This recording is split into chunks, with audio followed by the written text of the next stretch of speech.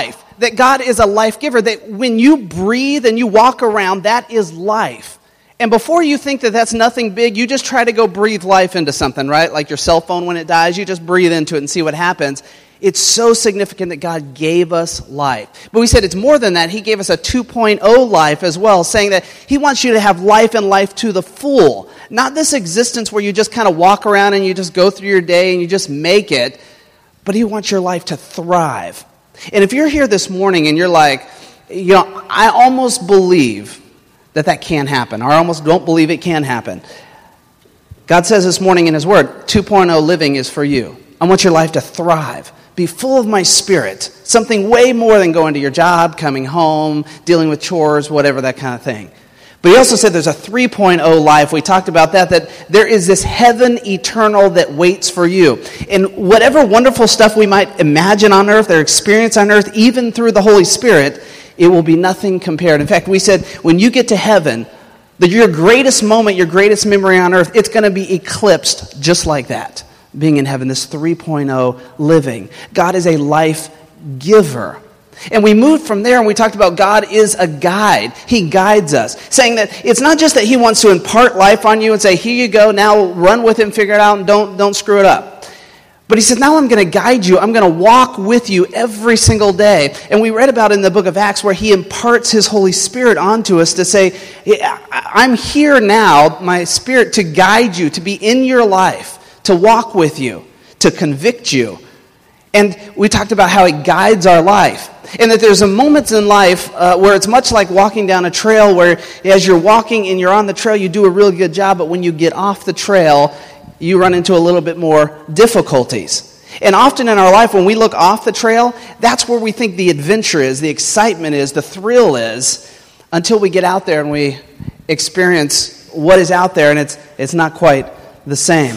But God guides us. He keeps us walking on that path. And we said church, being in the body of believers here at Windover Hills, that's part of the journey that God uses. That's part of the guiding God wants to use in your life. When you rub shoulders, when you worship each week, when you get challenged through His Word, He's using that. And so we talked about how significant church is to that guiding as well in your life. But then we moved on in the next week and we talked about how that guiding, do you know what it's actually doing? We said the God I wish you knew transforms you. And that it's not just He wants to walk you down a trail so He can lead you on the leash like you're His dog, but that He wants to transform you. He wants to make you something different and something new. If you're sitting here this morning and you're locked into a life of addiction, there's something, maybe people know, or maybe you're keeping it under wraps, totally hidden. You know what God says? I want to transform your life. I want to transform that addiction. I want to make you into somebody totally different than you see yourself today. And He does that when He gives us life, and He guides us, and then He transforms us. And we talked about how does He do this? How does He stick with us all the time? Because if you're like me, I fail and I blow it and I mess up. And at the end of the week, even as your pastor, there's sometimes I go like, man, now I'm going to get up and preach. And and I was like, blew it this week. Why? Because He loves unconditional. When we talked about, we said there's nothing you can do. There's nothing you can do in your life that can make His love increase or His love decrease. It is what it is. He loves us that way. And so because He gives us life, because He guides us, because He transforms your life, and He does this because at His core He loves us unconditionally, we talked about last week that He is the anchor for your soul. That you can anchor into Him. That at times in your life when things aren't going so well, or the trials come your way, or you're just hating what's going on, that you can hold on to the anchor that is Christ, because the anchor holds. We talked about Job and Jeremiah and how they endured incredible hardships, yet declared the praises to God throughout their life. And Jeremiah, mighty praise, mercies new every morning at the end of his journey. And so, weaving through all of this, there's really only one thing we want you to walk away with. There's just one key core thing, and that's this. That's for you in your life to declare you are God. To declare that, to own that, to live that. Will you say it out loud with me? Do you mind? Say it. You are God. You are God. Okay, that's pretty good. but not really good at all. So let's say it one more time. Ready? You are God. Yeah, that's really what is the key to this whole series, that we want you to walk away declaring you are God. Again, if you've been in church all your life, that's like, I believe that. I live that. I own that. Let me tell you about a second baseman I had when I was coaching college baseball. He was on the team. In fact, he was a pretty good player, actually, a starter when I showed up to start coaching the team. A pretty good player. So I would say you are a baseball player. I mean, you are on the team. You're part of this, right? But what I noticed from this guy is that that's kind of where the identity of the baseball player ended for him. He was on the team, he's pretty good, natural ability. Then we started working, right? Then we started going at it. Then trials started coming because we hit like a 9-game losing streak there at the beginning. Things started coming our way. Then we started talking about some changes that we were going to do and how we were going to do it and try to just transform swings and bunt strategies and things like this that we were working through were totally different than they had been doing. And guess what? I had a little bit of struggle with this player. In fact, I had a struggle for a long time with this player on that. Never really bought into that whole concept of what we were doing or how we were doing it. More importantly, never bought into the concept that he was something so much more if he could just kind of get in line and roll with it. When I think about this, you are God, the danger for many of us believers is to declare that statement just verbally, and we walk on and we live our lives however we want. And the whole time God is saying, look, I have so much more for you. I can make you into this. I can lead you to this. If you'll let me change the strategy that you've been doing in your life up till now, I got something amazing for you. And so this morning, our declaration is, you are God. And I really feel like this morning that what God wants you to say is, you are God, some level even deeper than you believe it or feel it right now. So it might take a little bit of ingenuity here this morning for you to just be in touch with what God might be speaking to you or talking to you about. Now, one of my memories in this series, as we've been walking through it, it's a 12-week series. We took a little break there, to do a capital campaign. But it's a 12-week series we've been walking through. And one of my memories, and one of my greatest memories, has nothing to do with being in church on Sunday morning in this series. I was over at my office at Chick-fil-A, and I was kind of working through the finale. It was several weeks ago, and I thought I'll put together an outline for the finale. I'll come back that week and kind of write out a sermon, and I do that for most of our sermons. And so as I was sitting there walking through it, I thought I want to come up with like some really like succinct phrase, some definitive phrase that would say this, like in our contemporary understanding, this is what faithfulness is, which was the topic for our finale. And I couldn't come up with one. I was sitting there, I was batting things around, and I was a little frustrated. I've preached on the faithfulness of God over and over and over again, but I couldn't quite think of a way to describe to you definitively in one way what the faithfulness of God was like. So I just, ate my chicken sandwich and moved on for the day. It was Thursday, finally, after kind of praying about it and working through it, that it came up with me of that same week. And here is the phrase that came to me that I wanted to share with you this week. It's this: faithfulness is someone keeping a promise over a long period of time, repeatedly. When we think about it just in our context of our relationships, would that not hold true to our spouse, to our kids, to our friendships, to people we work with, our clients, things like that? Faithfulness is someone who's keeping a promise over a long period of time repeatedly. And the end of that is really the key. My parents were in town this week. They came for a couple days for James's 16th birthday. And you know that later this summer, my parents will celebrate 50 years of marriage. 50 years, that's pretty significant. And so when I look at that, I think that is an example of what we're talking about. Faithfulness. Now, I grew up with the couple, okay? I lived in the same house, just down the hall, right? So I can tell you, though they definitely love each other and are committed to each other, enjoy doing things with each other more than anyone else in the world, I can also tell you about times where the volume got a little high.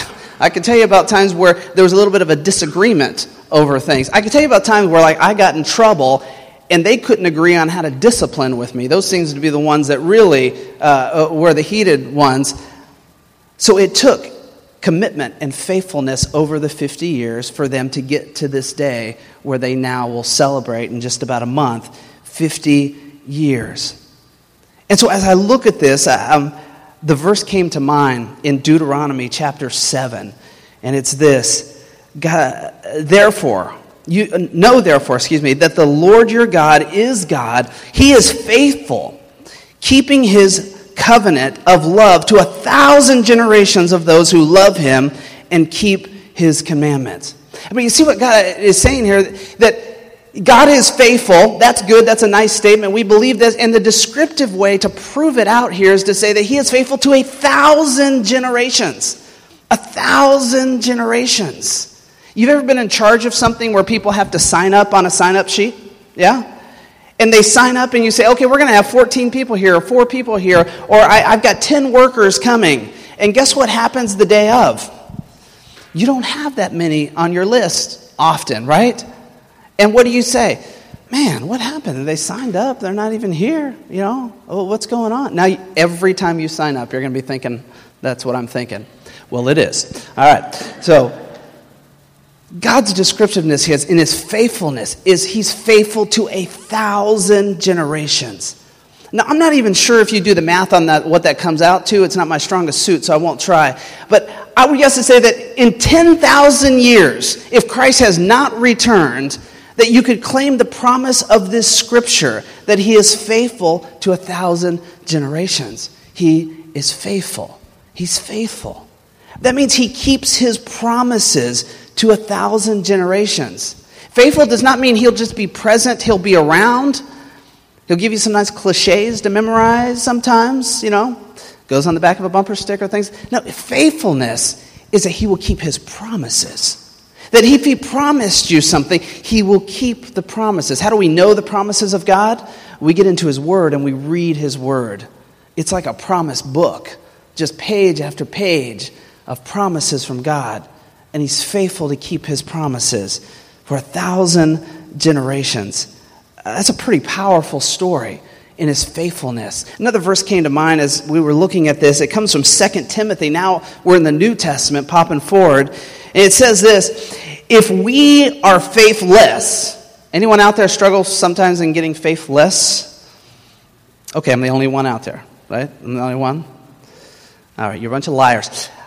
We struggle when we're faithless, when we're like, I'm not quite sure in what God's saying here and where he's leading me, or I haven't heard from God in a while on this. I know he said it back then, but I haven't heard from a while. I'm not sure he's still doing that, or if I get faithless.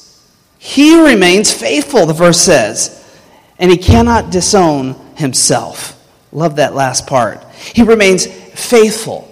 Despite my faithlessness, despite the times where I step off of his plan, or I don't quite trust that he still knows what he's doing, or maybe I trust it, but I'm like, God, it'd be okay, it's like 2 good options, yours and mine. I'm just going to go with mine this time.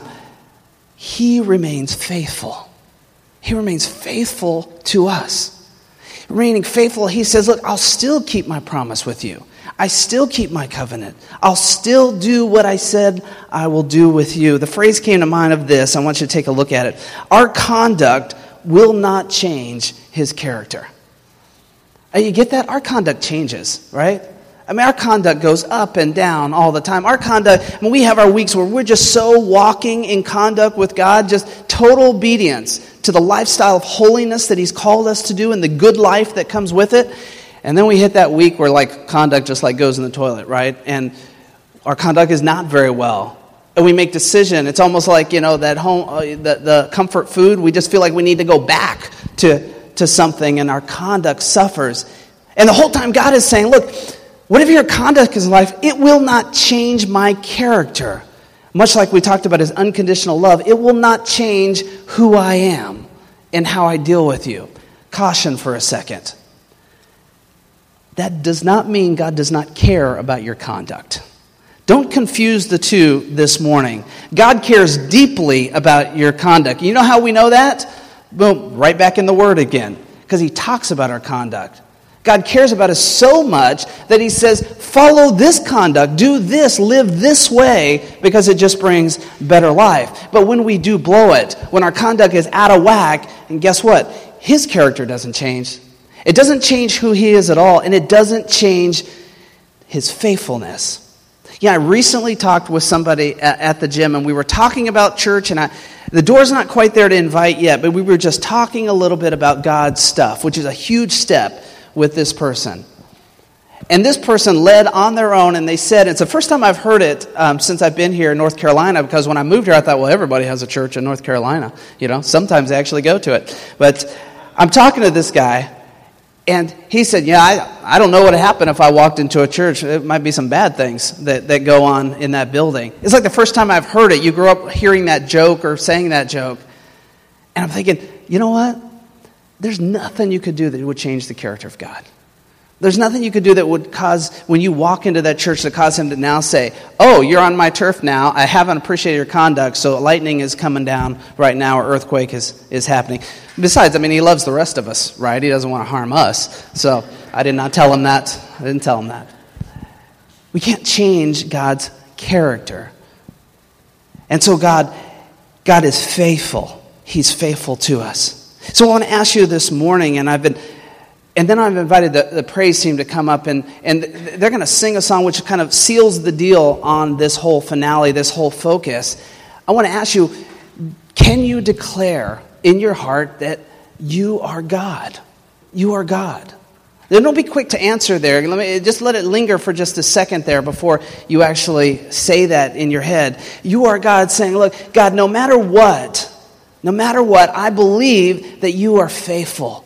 Your promises are faithful, that you'll come through, that your character doesn't change, that your unconditional love is still there. I believe that's you. In fact, I think sometimes our bigger struggle in life is not that we live a faithless life sometimes. It is that we haven't bought and owned the idea that he is faithful, that he's faithful, that he can fix. That if your marriage is struggling right now, that God says, I am a faithful God. I put marriage together. I created marriage. I created it for it to thrive and be wonderful in your life. And so if you would just come along with me and just trust the process, I'm a faithful God, and I will heal and make whole your marriage. If you're in a situation right now where you're like, man, my finances are so terrible, I don't even know what to do this week, get food in the cupboard, I have no idea what I'm going to do with that stack of bills that are on the desk at home. God says, look, I'm faithful. I've told you in my word that I will provide. In fact, I spent a lot of time in my word talking about money all the way through. Just go take a look, and you might be amazed how much it talks about money. I am a faithful God who says I will provide all of your needs. So just stay plugged into me. I'm faithful. And can I just warn you before you fully answer that question? Sometimes the faithfulness of God, often the faithfulness of God, is not on the timetable of humans. He's not on our timetable. And so sometimes our waiting causes us to say, God's not faithful. But God is always faithful to 1,000 generations, and his character will not change during that time. So the question is before you, can you declare in your life, you are God? Here's what I think will happen in your life if you can truly declare that. Number one, your priorities will start to change. When you say you are God in your life, your priorities will change. You'll see things like your schedule will change. You'll start prioritizing things that draw you close to God. Time and devotions, getting up and reading God's word, just getting away. I had the opportunity this weekend to go to Hanging Rock, and James had his 16th birthday, and some of these good guys down here in the front row were there the whole weekend. But I had a lot of alone time to start, and then time with a good friend, Patrick, after that. And sometimes just getting away and being with God is significant. Your priorities and your schedules start to change. You start to say, I've got to be in church. Because, and not so I can check off a box, but because there's just something powerful about being there and being with other believers. So I'm going to make it a priority in my life. When you start saying you are God,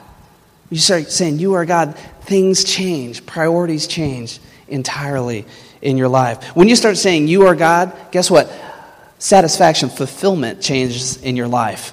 The things that bring significant joy and satisfaction, those start to shift and to change. They move away from material things, for sure. We start to understand no matter how much I have or accumulate, it's never going to actually bring that joy. In fact, often it brings grief in the form of bills and payments and whatnot as well. So the questions before you this morning, you declare you are God. I'm going to invite the praise team to come sing a song this morning, and it just is straightforward the theme of this message. In fact, it closes out this whole series, this 12-week series we've been walking through. And I just want to give you an opportunity, as we did last week, I want to give you an opportunity to solidify the deal in your life. If you have never said yes to Jesus Christ, if you've never in your life said, yes, I want to be a follower of God, I want to accept Jesus into my heart and be a Christian, this is a time. This is a time for you to surrender to God.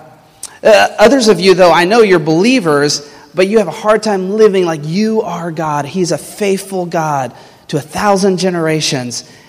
And you can hang on for a week or two, and when it doesn't quite work out the way you're hoping, you're ready to jump ship. I want to give you an opportunity to solidify, to make a declaration this morning in your heart, to say you are God. So during the song, at any point, I want to invite you, if you are saying, I'm making that declaration, the Lord has just put something on my heart during this 12-week series. He has impacted me. He's challenged me in some area. And He's saying, if I will put that into practice, He's already faithful.